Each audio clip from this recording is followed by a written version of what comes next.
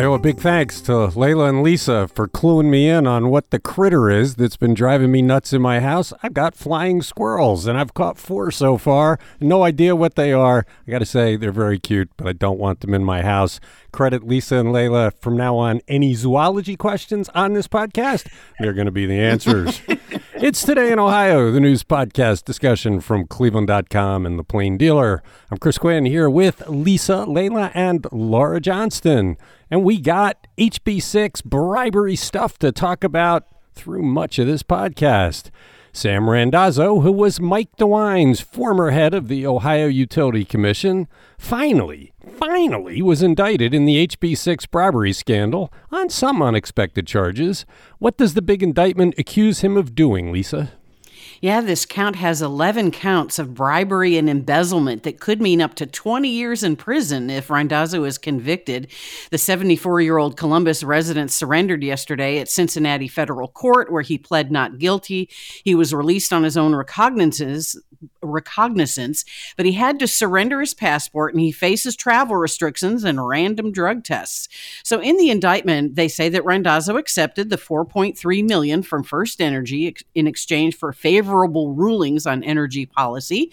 In 2019, he pushed to dismiss a 2024 rate review case that FirstEnergy believed would reduce its rates.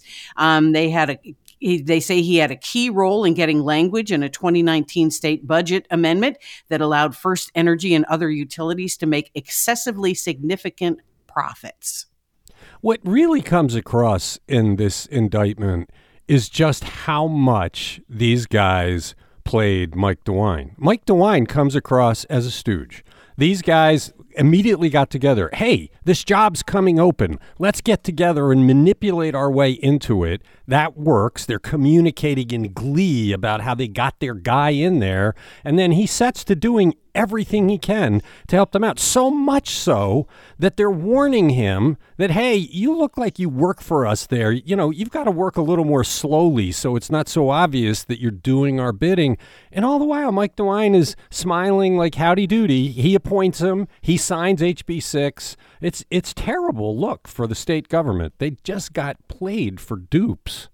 Yeah, and we have a timeline, which is printed in Cleveland.com and The Plain Dealer, and this all started back in December of 2018 when Randazzo texted FirstEnergy executives to inform them that the Public Utilities Commission of Ohio chair was coming open, and then he met with Chuck Jones and Mike Dowling the next day at his condo to hatch a plan and a 6-year payment plan of that $4.3 million bribe. So I honestly thought that it was FirstEnergy, but it sounds like Randazzo was the instigator here. Yeah, it's all, they played the entire state for stooges to enrich themselves. And really, the shame of this is there's no new evidence here. We've seen all this before. Why was this guy free for the last 3 years? Think about all the criminals we write about who do far lesser crimes. They do their crime, they get charged, they get adjudicated. It all moves along quickly. But when you're filthy rich on bribes like Sam Randazzo is, you escape justice. He's been living large for 3 years. Gotta say, he looked like hell in the photo we ran. This smiling, happy guy that we've seen in the past. Right, and I was going to mention that, because at least Larry Householder on his perp walk, he was looking all confident with his orange knit cap and everything, but Randazzo looks, I hate to say it, but he looks guilty, all crestfallen and, sad, yeah. Well, the stress of the feds coming after you, even though they leave you alone for 3 years, the stress, he knows what he did. He knows the day is coming, and I imagine that eats away at you. But again, we still have the people who paid the bribes walking free. This, he's the latest to be charged as one of the recipients of the money. But the funders of this thing, the filthy rich executives, or former executives of FirstEnergy, have not come to justice. And I don't understand why, because we know what the evidence is. The evidence is completely clear at convicted Householder. You are listening to Today in Ohio. Let's talk a bit more about a couple of the specific charges. He's charged with Travel Act bribery, and the indictment mentions embezzlement. First, Laura, what is Travel Act bribery, and how is it different from everyday run-of-the-mill bribery? And second, embezzlement usually involves taking money from an employer somehow, so why is he accused of that? Right. So this is among his 11 federal charges. And Travel Act bribery is just what it sounds like. It's committing the crime of bribery in a way that triggers the Travel Act of 1961. That's what makes it a federal crime. And that's when your bribery is connected to interstate commerce. Either you're crossing state lines or you're using the U.S. Postal Service. So the indictment against Randazzo says that this Travel Act was invoked when they sent $4.3 million in bribe money to a bank account that was controlled by Randazzo. This is really similar to honest services wire fraud, which we've heard about before. That's another charge against Randazzo. And when you're charged with that, it's defrauding or helping to defraud others of, quote, honest services. And that has to do with the wire part of the phrase is the use of any communication. So wire obviously makes you think of like a telegraph, and that's old school, but it could be a cell phone. And we've seen plenty of really incriminating cell phone messages come out in these cases. And then when you talk about embezzlement, that's the fraudulent appropriation of property by a person, and that they lawfully got this, but they're not supposed to keep it. And the indictment says Randazzo routed bribe money through his consulting business, Sustainability Funding Alliance of Ohio. And he used that business to funnel himself at least $1 million that was meant for Industrial Energy Users Ohio. That's a consortium of large-scale energy buyers. He represented them in PUCO cases as an attorney, which we know he was the head of the PUCO. He was also at one point an attorney going in front of the PUCO. You know what's gross about this is that this money was all paid ultimately to get that legislation passed. It was also paid to stop a rate review, to reduce rates and stick it to the taxpayers. But this was all done to get HB 6 passed, one of the most corrupt bills ever to unfairly take money from taxpayers and give it to FirstEnergy. That bill is still on the books. They repealed parts of it, but this legislature has allowed this completely corrupt bill to be the law of Ohio, which just tells everybody who lives here the legislature is bought and paid for. A corrupt bill should not stand. Everybody should vote to repeal that. We are not corrupt. We're not for sale. We're not going to, but they don't. And it stays on the books. It is such a stain on every lawmaker who has not voted to get rid of it. And that includes people like Matt Dolan, who's running for the U.S. Senate. I mean, where has he been? Where is Matt Dolan? He says, I want to be the guy that stands for the people of Ohio. He's in this case. He's one of the ones Randazzo went to. What did it say about what he did? Basically, that they needed to get that to stop, I believe, the rate. He was like the head of a committee that they went to with him. I can get more information on that. But yeah, correct.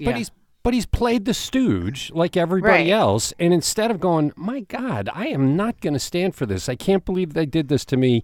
Kill that bill. He's silent. And yet he wants your vote for the U.S. Senate. It's amazing. Every honest person in leadership in Ohio should be demanding that bill be repealed because it is completely corrupt.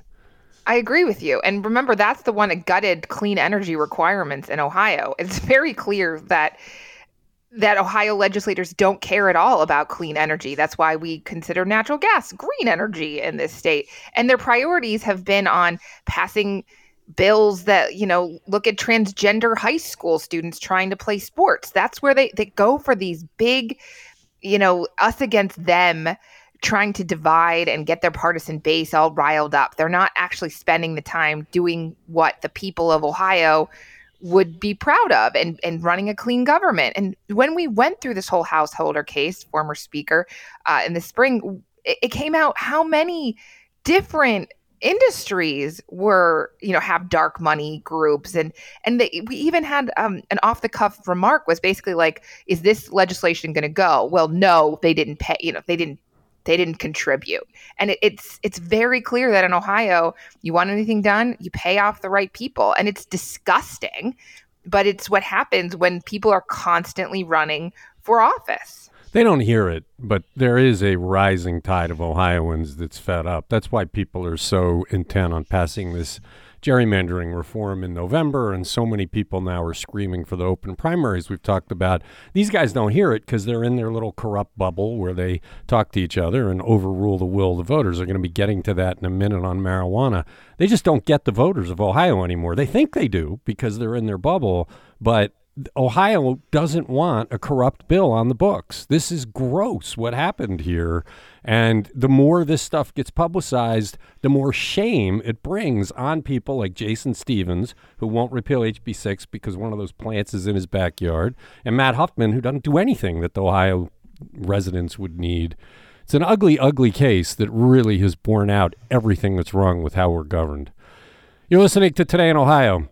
Leila Randazzo is the sixth person charged in a case that is now more than 3 years old. What's up with the other five? So this gang consists of former House Speaker Larry Householder and his cronies. Householder was charged, of course, with receiving $60 million in illegal campaign contributions, which he used for personal expenses to help the election of members of the Ohio House who would also support HB 6 and to thwart an attempted repeal of that law. In fact, the money, which mostly came from FirstEnergy, also helped Householder get elected as Speaker.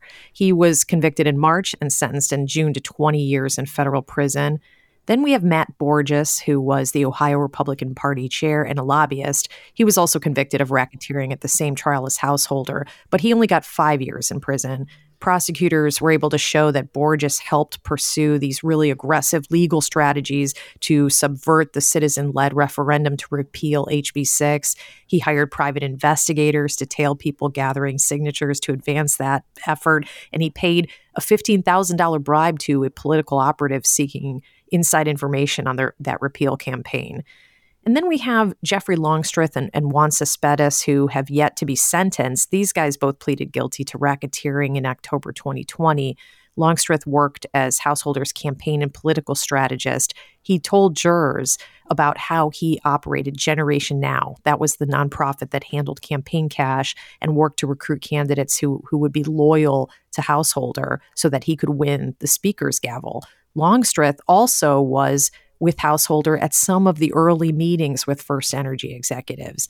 And then Cespedes was this key middleman between FirstEnergy Solutions and Generation Now. He admitted to coordinating the movement of millions of dollars from FirstEnergy to this dark money pack. And finally, we have prominent Columbus lobbyist Neil Clark, who was charged with racketeering as part of the scandal. Investigators accused him of working to block the repeal of HB 6. Clark denied wrongdoing, but his case never went to trial because he died by suicide in 2021. Yeah, what's missing from that list, of course, is the executives at FirstEnergy who paid the bribes, who made the decision to spend millions of dollars to buy their legislation and get rich from it. Hopefully, we'll be having a conversation in the not-too-distant future where we're talking about a bigger list of people. It's interesting how long it has taken Longstreth and Cespedes to be sentenced. It's been years since they pled guilty. So, this story says that their cooperation with prosecutors wasn't part of their plea deals necessarily, but clearly they're holding off on sentencing these guys as leverage for something. So I'm assuming that we will see more come out of this. What I don't understand is the evidence against Randazzo is so clear. Why didn't he make a deal? I mean, when they've got you, they get you. The feds are relentless when they've got the evidence. You never win by fighting it. Borges was the best example. Kept swearing, I'm innocent. I'm going to fight it. I'm going to fight it. And how many years is he spending in prison now? I just don't get why everybody can see what the evidence is. They've got him cold. They've got his text messages. They've got his face on a Mount Rushmore. I mean, it's so damning. What is wrong with this guy? Is it just the ego? You think Hubris. You can win? Hubris, yeah, exactly. It's amazing. And also, what else are you going to do? Like, you got to go down swinging, I guess. I don't know. They'll make a deal. Yeah, unless there is a deal to be made, but maybe they're not going to offer it. In that case, you just got to fight like a dog. No, I think they would have made a deal. Look, I'm never going to get it. You've seen it over and over. Borges was the best example. It just made no sense. They wanted him to take the deal. They had him. They were going to convict him, and he just kept fighting and antagonizing them. He would go public and kind of poke them in the eye, which when they've got you, you don't do that. Yeah. And Randazzo is in trouble here. Like we said, he looked like it's wearing him thin. You're listening to Today in Ohio. In a landslide vote legalizing marijuana, Ohioans approved a new law allowing adults to grow their own starting Friday. In further proof that the Ohio Senate does not represent us, what are senators proposing to do with that provision in the popular law, Lisa? This is an outrageous case of either hubris or just sour grapes because they're going against the will of the people. So Republican senators in Ohio are trying to pass laws before the recreational marijuana law takes effect on Thursday. Don't think they're going to make it.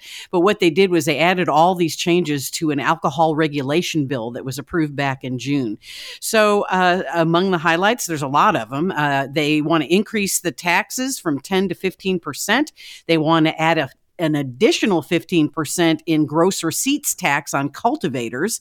They want to limit THC to 25% maximum for flower and 50% for extracts. That's lower than the current medical weed limits of 35% flower, 70% extracts, and lower than the Issue 2 statute. Eliminate home grow prohibition. This is the most controversial one. Senator Rob McCauley of Northwest Ohio says, hey, 6 plants produce 1.5 pounds of marijuana. If the plants flower and are harvested at the same time, it would exceed the possession limits of Issue 2. They also want to decrease the possession limits. The statute calls for 2.5 ounces in most forms and like 0.5 of an ounce of extract, but Republicans want to reduce that to 1 ounce of flower and 5 grams of extracts and 500 milligrams of THC in things like edibles and tinctures. They want to redirect tax revenues. This is really outrageous. They want to remove the local government fund. They want 45% of the revenues to go to the general fund to spend as they please, ostensibly to pay for regulation of marijuana, 30% to a law enforcement officer training fund, 15% marijuana abuse treatment and prevention fund, and 10% for a safe driver training fund. And I'll stop there. There are many others, but those are the big ones. This is an obscenity of government. I mean, we're supposed to have representative government in this country, in this state, and locally, and we know what the voters want. They voted in huge numbers to say, we want this. And these guys are all going against that. Every single person who votes for this has basically stuck their thumb in the eye of the voter and said, I don't care what you think. I know what's better for you than you do. And it's unbelievable that they're doing it. I cannot remember a similar example of legislators deciding, the hell with you, voter. I don't care what you say. You're going to do what I tell you to do. They're turning representative government into a dictatorship-style government. They're going to tell you what you can do. And Senator Bill DeMora, who's a Democrat from Columbus, he disagrees with most of these changes. He says the voters' intent is nowhere to be found in these changes. He says money should go to local governments and not the general fund. He says the taxes are too high and the THC limits are too low. But yeah, the general fund. So it's a cash grab. They don't like the bill, but they like the money that's going to come from it. But to outlaw people from growing it, that's clearly ridiculous. Was the intent of people who voted. And to come now and say, nope, they can't get it done in time. So people can actually start growing this week. If they pass this bill, I guess they'd have to kill the plants. It's not really surprising because Matt Huffman's Senate is not democracy. It's been crazy what they've been doing, but it's still unprecedented. I don't think there's ever been a case where the voters did something, made clear what their wishes were, and lawmakers have decided, yeah, we don't care what you think. You're going to do what we tell you and damn well like it. A terrible moment in Ohio government history. You're listening to Today in Ohio. Cleveland's black infant mortality rate has remained alarmingly high for years now, despite all sorts of attention and efforts to reduce it. There's a new report out nationally about infant mortality. Laura, what does it say about Ohio and Cleveland? We're doing really bad, actually. As a whole, Ohio has a D and Cleveland has an F grade on the 2023 March of Dimes report card. A third of the cities they looked at, including Columbus, Toledo, and Cincinnati, also had F grades. Only 2 cities in the whole country, Ramapo, New York, and Irvine, California, earned A grades. I really think we need to figure out what they're doing there because you're right. I feel like we've been talking about this for at least a decade because the rates are abysmal. And what we're talking about is babies who don't make it to their first birthday. And this report card specifically looks at preterm births, which is before 37 weeks. Those are premature babies, and they are less likely to live long term. So low birth weight is a leading cause of infant death between 2019 and 2021, as well as the preterm birth. And actually, this is so disgraceful. Across the country, the likelihood of a woman dying from pregnancy complications or in childbirth has nearly doubled since 2018. Like, we think of women dying in childbirth as something Victorian, but it's still happening. And it's really sad that there is such a divide between white and Black families. It's always been there, and we haven't been able to really make it budge very much. And I don't have an answer for you, because I know they're paying attention to it. Right. It's not for lack of trying. There has been Right. quite a bit of study and money and effort put into this, but we're really not making a dent in it. They've made a dent overall at times, but not with Black infant mortality. It's striking that with all the resources that have poured into it, they're not making a difference. No, the infant mortality rate per 1,000 live births from 2019 to 2021 was 10.5 for Black pregnant women and 4.4 for white pregnant women. Obviously, we want that to be 0 for all pregnant women. There are complications, things happen, but this is outrageous in this day and age. Cuyahoga County scored really high on this maternity vulnerability index, and we're at high risk for poor conditions. Ashtabula is worse than us. Lorain, Portage, and Medina are moderate. Lake and Geauga have low scores, so they're doing well. And Medina had the very best with a very low score on their vulnerability index, even though I don't know that there's even a hospital in Medina County at this point that delivers babies, because think about how many times we've talked about maternity wards closing. I mean, there are fewer babies being born too, but I mean, Pennsylvania is doing a little bit better than us. They've got a C+ on their report card, so maybe we should go see what they're doing. Michigan has a D+, Kentucky has an F, West Virginia has an F. So it's not like this area is great for women having children. Well, Chris Ronayne appears to be in Dubai, so maybe he'll find some tips there on how to reduce it. You're listening to Today in Ohio.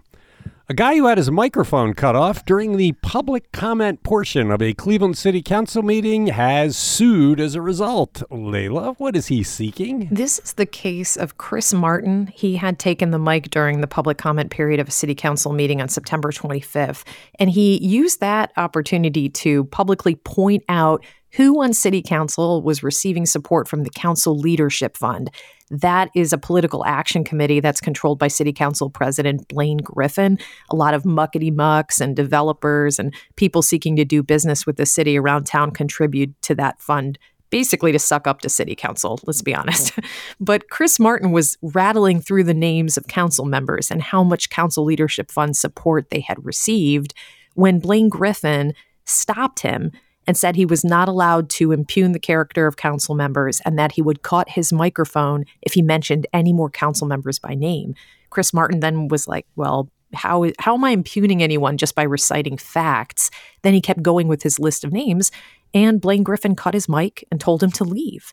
So now Case Western Reserve University's First Amendment Clinic is representing him in a lawsuit against Griffin and City Council. They filed the suit Monday in federal court, arguing that Griffin trampled Martin's First Amendment rights by silencing his public comments. He's seeking an injunction to prohibit council from using its current public comment rules, which he and his attorneys describe as unconstitutional. The written rules about public comment don't prohibit impugning someone's character, but Griffin cited, I guess, an unwritten rule in deciding to cut his mic. And Martin's lawsuit says council's public comment policies are invalid under the First Amendment because they're impermissibly vague, they're not supported by valid governmental interests, and they unlawfully discriminate based on the speaker's viewpoint. Andy Geronimo, the director of the First Amendment Clinic, said that, government officials can't silence speech simply because it criticizes the government or offends their sensibilities. what is going on with our elected leaders? We should change it from council president to king. King Griffin, how dare you impugn my reputation? Yeah. It's ridiculous what he did, and completely inexcusable. They have to sit there and listen. They created the public comment period. If somebody wants to get up and say, hey, you guys are doing something bad, listen to it. This looks terrible. It seems like Blaine would be right at home with the Republicans in the state legislature. I'm going to tell you how it is, and you're going to like it. Right. You know, there are things they could do to ease this up. You can't allow hate speech and things like that in these public comment area, but drawing that line is really hard. Many city councils have a public comment period where you're allowed to talk about what's on the agenda. You can address the legislation that they're voting on, but it's not open mic night at city council. I don't know why they didn't do something like that. But when it is open mic night and somebody wants to get up and say, hey, council, you suck, they got to listen to that. Well, this guy's got a slam dunk win on this lawsuit. And if I were King Griffin, I'd be doing something quick to try and make this go away. Well, apparently this guy's lawyers tried to reach a compromise with Griffin about council's comment policy before they filed this lawsuit. But according to the plaintiff here, Griffin kept coming back with suggestions that were focused on discriminating against any speech that rubbed counsel the wrong way. So they got it handed to them here. They really have this feeling down at council that they're above it all, that they're somehow deserve to be revered, that the institution of council must be respected. And it's government. You're supposed to represent the people. If the people aren't happy, you got to listen to them. An astounding example of poor governing by the council president, and they're going to pay for it. You're listening to Today in Ohio. Did Cleveland follow through on Justin Bibb's latest tactic for getting more police, Layla? Yes, they did. City Council last night approved Bibb's request to lift Cleveland's police hiring cap from age 40 to age 55. They're hoping that this is going to help with recruitment. The police ranks have dropped to a little under 1,200 officers, which is far below the city's current target of about 1,500. Councilman Mike Polensek, who is council's safety chair, raised some concerns about whether older recruits can handle the rigors of police work. But Public Safety Chief Kerry Howard said that we really shouldn't worry about that. He said the city will still apply its usual vigorous vetting process to weed out candidates. That will include the physical agility test, psychological exam, background check, and social media review. And in fact, he said that there are a lot of benefits to having older recruits. They're often more emotionally intelligent, their problem-solving skills are better, and they can rationally negotiate. Kerry Howard pointed out also that older officers often can handle high-stress situations with calmness and maturity, which is really useful in de-escalating conflicts and reducing the use of force. And he said he's not looking to put these recruits on the SWAT team or gang impact units, but rather for community policing and for helping residents deal with those daily quality of life issues. Is it me, or is it kind of odd that Mike Polensek, the longest-serving member of council, is making ageist comments? I mean, I could argue that somebody his age can't deal with the rigors of council. You know, you have public comment period where they beat on you, and that's kind of stressful for an old dude. It's just a silly thing. Age is a number. You know, Ted died and celebrated a birthday yesterday. I'm not going to say what it is, but that guy could be a cop tomorrow. I think he's in very fine. That dude is tough. Yeah. I mean, you know, so that idea that, because somebody's in their 50s that they can't handle the rigors of it. I've seen some guys in their 50s that could dust the people that are in their 20s entering that class. Right. And Kerry Howard pointed out that a lot of folks, they retire from the military sometimes as early as 38, and that only gives them a couple years under the current age cap to join the police force. And this will give them more time to do that if they want to. And coming from the military background to policing is sort of a very logical transition for people. So this will be interesting. I hope this does help. Thinking about a second career now? I really don't envy the work that they have to do. That is a hard job. It's got to be one of the hardest jobs in our society. Interestingly, I thought, council asked about dropping the minimum age from 21 to 18, but Howard didn't like that idea. He said young people's brains aren't fully developed until their mid-20s, so he didn't want to see 18-year-old kids out there on the front line of policing. Yeah, unless you brought them in some form of cadet where you start to indoctrinate them into being sane police officers. I think he's right on the money.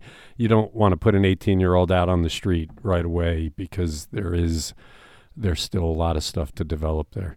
Interesting. We'll have a more senior police department. I do think it'll be more mature, contrary to what Mike Polensek thinks. You're listening to Today in Ohio, and we're going to have to leave it there. Thanks, Lisa. Thanks, Laura. Thanks, Layla. Thank you for listening. We'll be back Wednesday talking about some more news.